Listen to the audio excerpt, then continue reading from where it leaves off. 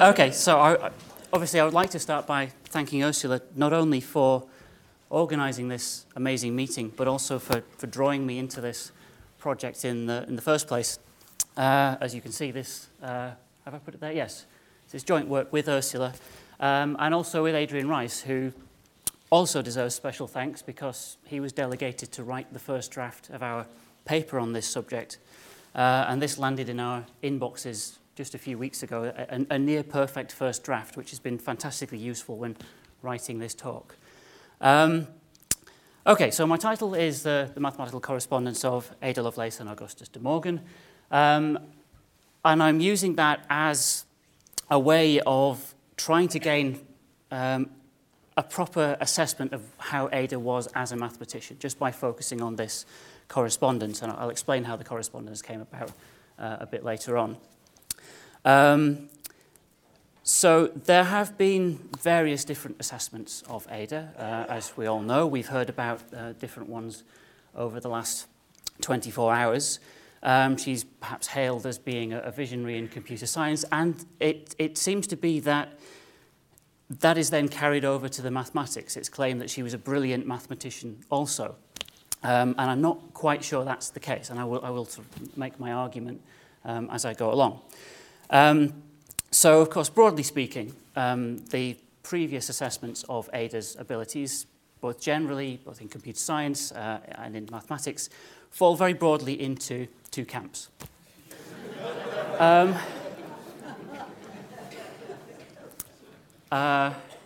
So we have some very occasionally extravagant claims on the one side, and we have the backlash against that on the other side. And as you go through, you can perhaps see why these things have come about. So maybe, if I have time, I'll comment on why I think these views have emerged. But our purpose in our work has been to actually to provide for the first time, because what I should say is the people who express these views haven't always gone into the mathematics in fantastic detail. So this has been our goal, to actually get into the archives and have a look, and just look at what maths is there.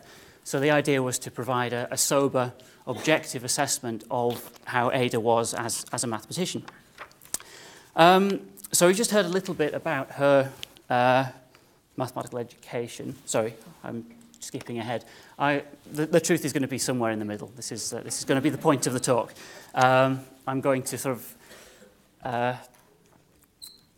to argue why she wasn't brilliant, but why she wasn't stupid, and I'm going to end up in the middle somewhere.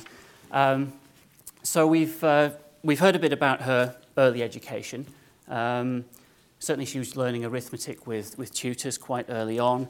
Then a bit later she started to learn Euclid. As any mathematical education of any depth in the 19th century would begin with Euclid. And she was tutored by various people, Dr. King, a friend of Lady Byron. There was William Friend, the mathematician, who had himself tutored Lady Byron. There was Mary Somerville occasionally. There were letters exchanged there. So all these people are tutoring Ada mostly at a distance. This is mostly through letters, which is why we know about it, because the letters that are there in the Bodleian. And early on, Ada's interest in mathematics seems to have been as a means to an end. She wanted to understand more astronomy, she wanted to understand more optics, and she says this explicitly in a letter to Dr. King. But as it goes on, she does seem to get more absorbed by the mathematics for its own sake. These hints of applications drop away, to some extent anyway. And so by the mid-1830s, she seems to be quite confident with the mathematics she'd learned, with the Euclid in particular, so much so that she set herself up as a tutor to a young family friend, Annabella Aitchison, and there are some enormous letters proving propositions from Euclid for Annabella's benefit. What's not clear to me is whether Annabella actually wanted to be tutored in Euclid. And that's as far as things went before Ada married. So 1835 she married, 3 children followed, and then we get to 1839, and Ada is again wanting to study more mathematics, to go beyond what she's already done. So she's looking around for a tutor. She certainly asked Babbage to help her find someone, but it doesn't seem to have been through Babbage that she came to Augustus de Morgan, a founding professor of mathematics at UCL. He and Babbage had been friends for many years, but the connection to Ada seems to have come about through De Morgan's wife, Sophia, who was a friend of Lady Byron. And so Ada and De Morgan entered into what was essentially a correspondence course in mathematics. And we have quite a lot of that surviving in box 170 of the Lovelace Byron papers down in Bodleian. There are mathematical sheets scattered throughout the various boxes, but box 170 has a particular concentration of them. So 357 sheets in total. The first 43 comprise 20 letters from De Morgan to Ada. The next 120 or so are 42 letters in the other direction. And then the second half of the box is just assorted mathematical jottings. And a very large part of this doesn't seem to be relevant to this project. We think, because of the handwriting, because of various references to textbooks that hadn't been published by this stage, we think that a lot of these papers are actually Ada's daughters from when she was learning mathematics. But there are other things in there, in this assorted mathematical jottings. There are enclosures that were sent with the letters, and also the Königsberg Bridges sheet that we've seen a few times already is in there. Okay, so what was the nature of this correspondence course? Well, it was a largely self-motivated one. De Morgan was there to help, but Ada was mostly working through De Morgan's textbooks. He was directing her to appropriate reading, and I'll show you some examples of that in a moment. There are some gaps, but I think anybody who's ever tried to study something on a self-motivated basis knows that there will always be gaps because you get sidetracked by things and have to come back and restart and so on. And of course, there are lots of letters going back and forth. Ada's asking about such and such a thing that she doesn't understand, and De Morgan writes back and explains, and Ada writes back with a new question, and sometimes more than one letter per day. And occasionally they were meeting face to face. We see that it's littered throughout the letters. We see things like this, like from De Morgan to Ada. We would be happy to see you on Monday evening, and Lord Lovelace too, if he be not afraid of the algebra. So this conjures up a nice image, I think, of Ada and De Morgan sitting at a table doing mathematics. Lord Lovelace, I don't know, perhaps he has to amuse himself in the corner, I don't know. But very similar to the Königsberg Bridges sheet, where we have the pencil going through the ink, and we have a picture of Babbage and Ada sitting at a table, again, doing mathematics. This is the sort of reading that Ada was doing. These are essentially sort of elementary textbooks by De Morgan, or elementary as compared to the other things that Ada was doing. Because up to this point, she hadn't had a particularly systematic mathematical education. There were some gaps in there. And so you see in the letters that De Morgan keeps having to send her back to these books. She wants to learn calculus. That's the main thrust of what she was doing. But it keeps turning out she doesn't have the necessary algebra, she doesn't have the necessary trigonometry, so De Morgan keeps sending her back to these books to fill those gaps. Other books she used, well, we have Peacock's Treatise of Algebra. Peacock was De Morgan's Cambridge tutor. So this is a book from 1830. So by the time this correspondence was going on in 1840-41, this book had become quite difficult to get hold of. But we know that Ada managed to get it because she wrote to De Morgan with the slightly an element of shock that she'd had to pay £2, 12 shillings and sixpence for this book, which originally sold for 30 shillings. So she was quite shocked by this. On the right-hand side, we have a page from the Penny Cyclopedia, which is a publication that was produced by the Society for the Diffusion of Useful Knowledge, with which De Morgan was involved. And he wrote lots of the articles, the mathematical articles for this encyclopedia, and this is a page from the article on negative and impossible quantities. Impossible quantities meaning complex numbers in modern terminology. And this is something I'll come back to in a bit. But the main text that Ada was using was De Morgan's calculus, because, as I said, calculus is what she really wanted to get into. Okay, so that's an overview of what she was doing. Now there is the question of how she was doing. How was she as a mathematical learner? So what I've done is I've put together a few indications of her weaknesses, and then I'll follow that with an indication of her strengths, and hopefully we'll come to some kind of conclusion, however vague, at the end. Okay. Oh yes. So this is what I was just commenting on. So this is the first of her weaknesses, the weakness that was rectified fairly quickly, was just the fact that she had insufficient foundations to study the calculus. So we find comments like this: you must make up points in algebra and trigonometry that you have left behind. And Ada did, she was very impatient to get on with things, but you do eventually see that she acknowledges the need to do this. As she says, my algebra wits not having been not having been quite stretched with some of my other wits.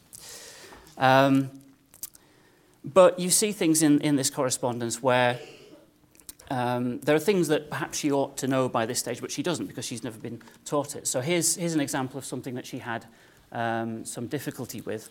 This is a concern with the equation of a curve, and we can see it there. This y equals x squared. And she really struggled to understand what do we mean by the equation of a curve.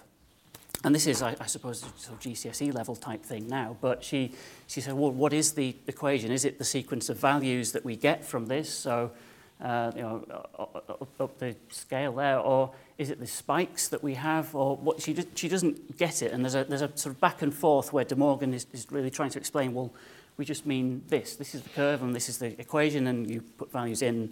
And she does seem to just, I don't know, it's odd to read because she does seem to labour the point slightly. I don't know why, but this is a particularly nice example of some of the papers, because at the top here we have Ada's. She's written out her understanding of what this means for De Morgan to correct, and here at the bottom in a slightly darker ink and different handwriting is De Morgan's corrections, his comments on her understanding, trying to make her see where she's misunderstanding. And there are similar such things certainly in the early letters. There's a very similar exchange about logarithms. She doesn't understand logarithms, and that again takes a few exchanges for her to pin down the idea. But these problems generally seem to have been sorted out in the long run. They perhaps in some cases take a bit longer to resolve than you would perhaps expect, but they do tend to be resolved. One thing that isn't really ever resolved, as far as I can tell, is the struggles that Ada had with algebra, just simply manipulating symbols on the page. She just, frankly, wasn't very good at it. So here we have November 1835. She's writing to Mary Somerville for asking her for help manipulating some trigonometric identities, and you can see it there, I think, r sine A equals sine A minus B, etc. And we have a sort of exchange of letters there. But this is 1835, so this is still comparatively early in Ada's mathematical learning. She hadn't done a great deal up to this point, so it's perhaps understandable that she's having this difficulty at this point. But it persists. This is 5 years later. Ada confesses to De Morgan in a letter that she's completely baffled by this problem, showing that the thing at the bottom satisfies that equation at the top for all values of A.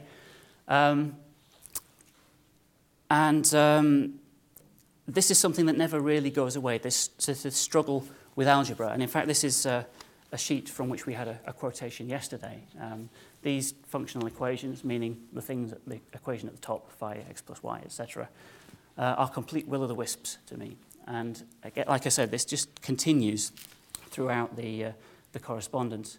This sheet, incidentally, is one of the ones on display in the Bodleian. So if you haven't already seen it, you can go and have a look and see if you can understand what it is that Ada is struggling with more specifically.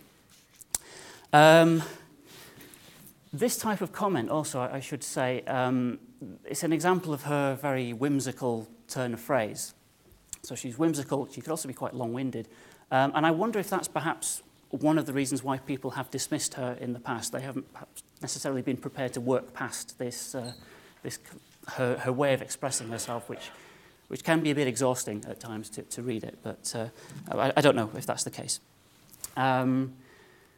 Perhaps it's also worth mentioning here, and I didn't put this on a slide because it didn't look particularly interesting on a slide, but there are issues with dating of these letters. Ada was appalling at dating things. She was very slapdash with the dates. There are, for example, 2 consecutive letters. I can't remember what the date on them is exactly, but it's something like Sunday, the 6th of June, 1841, followed immediately by Monday, the 6th of June, 1841. And then when you look at a calendar, you find that the 6th of June, 1841 was a Tuesday. So you're never quite sure whether to believe the dates completely, and if she put them on at all. But her son Ralph sorted through some of this material after her death and put some dates on them. But we don't think he's got it quite right, because this, I'm not sure if it's this letter, but one in this sequence has been assigned to 1842. So it looks like we have Ada doing this material on functional equations in November 1840, and then still by November 1842 she's asking elementary questions about it. Well, the reality is we think that this is not 1842, this is 1840. So suddenly it seems a lot more reasonable that she's asking these questions about it. But, so that's the sort of detail that interests me, but I don't know whether it would work so well on a slide. And I've already mentioned another of her weaknesses, impatience and occasionally overambition. So she wishes she could go on quicker. She's very disappointed to sit down and find an hour or two later she has accomplished 1/20th part of one's intentions. I think we've all had days like that. So you find De Morgan reining her in, as well as telling her, no, you've got to go back and fill in these gaps in the algebra and trigonometry. You should never estimate progress by number of pages. And it's interesting to see this comment, because she was saying precisely the same thing to Annabella Aitchison in her tutorship of her just 5 years earlier. So she's not heeding her own advice here. But she does sort of settle into things eventually, it does seem. Right, so far I've been quite critical. I've shown you some examples of where I think Ada's weaknesses were. So now I want to, sort of on a more positive note, turn to her strengths. And this is slightly problematic, because I think, as Betty Toole commented yesterday, the letters to De Morgan are letters about what Ada doesn't understand. If she understood something, then she wouldn't write about it. So there's a certain amount of extrapolation and, dare I say it, speculation involved in saying what she was good at, which I think is why some authors have, in my view, gone slightly too far on occasion. But anyway, so the strengths that I think she had were, first of all, the thing I've already mentioned, the self-motivation. So she'd corresponded with Dr. King, with William Friend, with Mary Somerville. So all her much of her higher mathematical learning had been done at a distance. And this pattern continued with De Morgan. So she must have been determined to do this, just to keep things going. Speaking for myself, I've not always managed to sort of keep these sort of things going when I try to study things myself. She's determined to understand every last detail of things. There's something that you notice. As you work through the letters, you get to a point where you think, oh, no, not that integral again. But she wants to understand every detail, and she doesn't want to just apply rules. She wants to understand where the rules are coming from. So, as I've said here, a need to understand why rules work. So, for example, she's presented just with the naive manipulation of differentials, and she wants to know, well, why does that work? Why do we write dx on the end of everything? And if we have dy by dx, then why can we not simply multiply up by dx? Why doesn't it work like that? So she wants to understand. And there's also some skepticism over existing rules. There was a principle which held amongst British mathematicians at this time, the principle of the permanence of equivalent forms, which said that anything you can do in arithmetic, you can apply to other contexts. And we don't hold to this rule anymore because, well, we know it's not true. But this was presented to Ada just as a rule that she could apply, and she wanted to know why. Well, why does this work? And she doesn't seem ever to have got a satisfactory explanation, at least not in the papers that survive. Perhaps because you can't give a satisfactory explanation. She also has a very critical eye. There's a lot of letters where she's pointing out typos in the textbooks.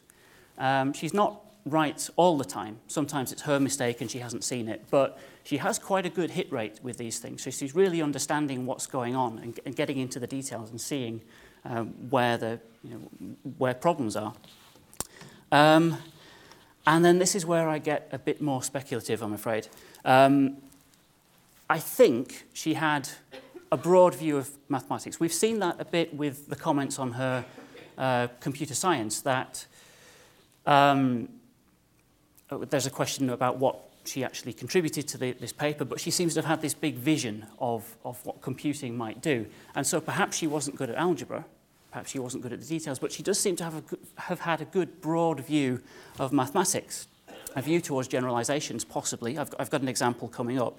You know, it's a feature of the mathematical mind to prove a theorem and then seek to generalize it. So I think she has an awareness of that process. And possibly also there's some research awareness. And there's a letter to Mrs. De Morgan where she comments, oh, I understand that Mr. De Morgan is working on such and such. De Morgan was sending, at least on one occasion, was sending her a copy of one of his research papers. We've no idea whether she read it, whether she understood it, what she thought of it, but the fact that he was sending it makes you think, well, you know, maybe he thought that she will get something from this.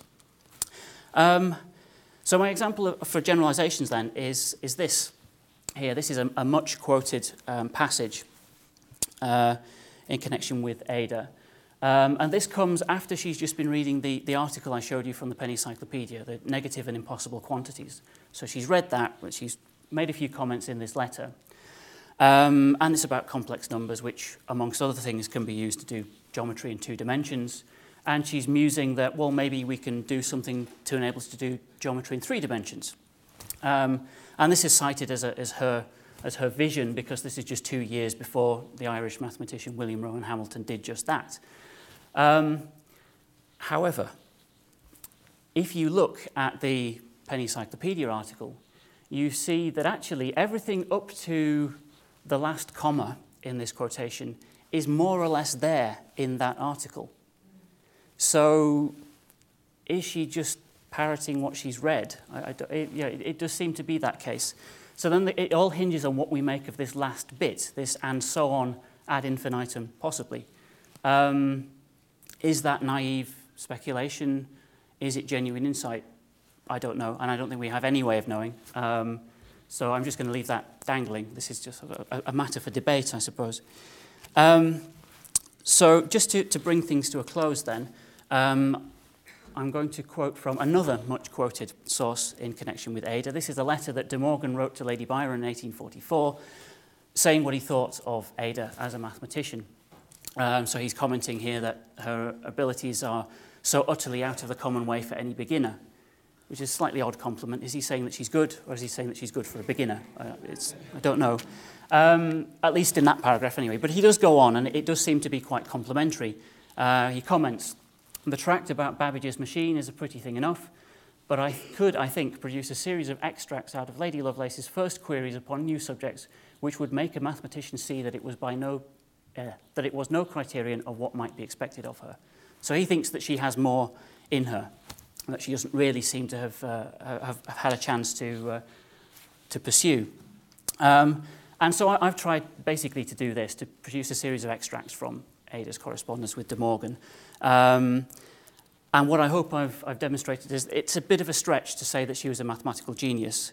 She was certainly competent, definitely competent in most things, and so she certainly wasn't stupid. You know, this is definitely not true. So to go back to my diagram at the beginning, she certainly does lie somewhere in the middle. And I think that's what makes the question interesting. So thank you.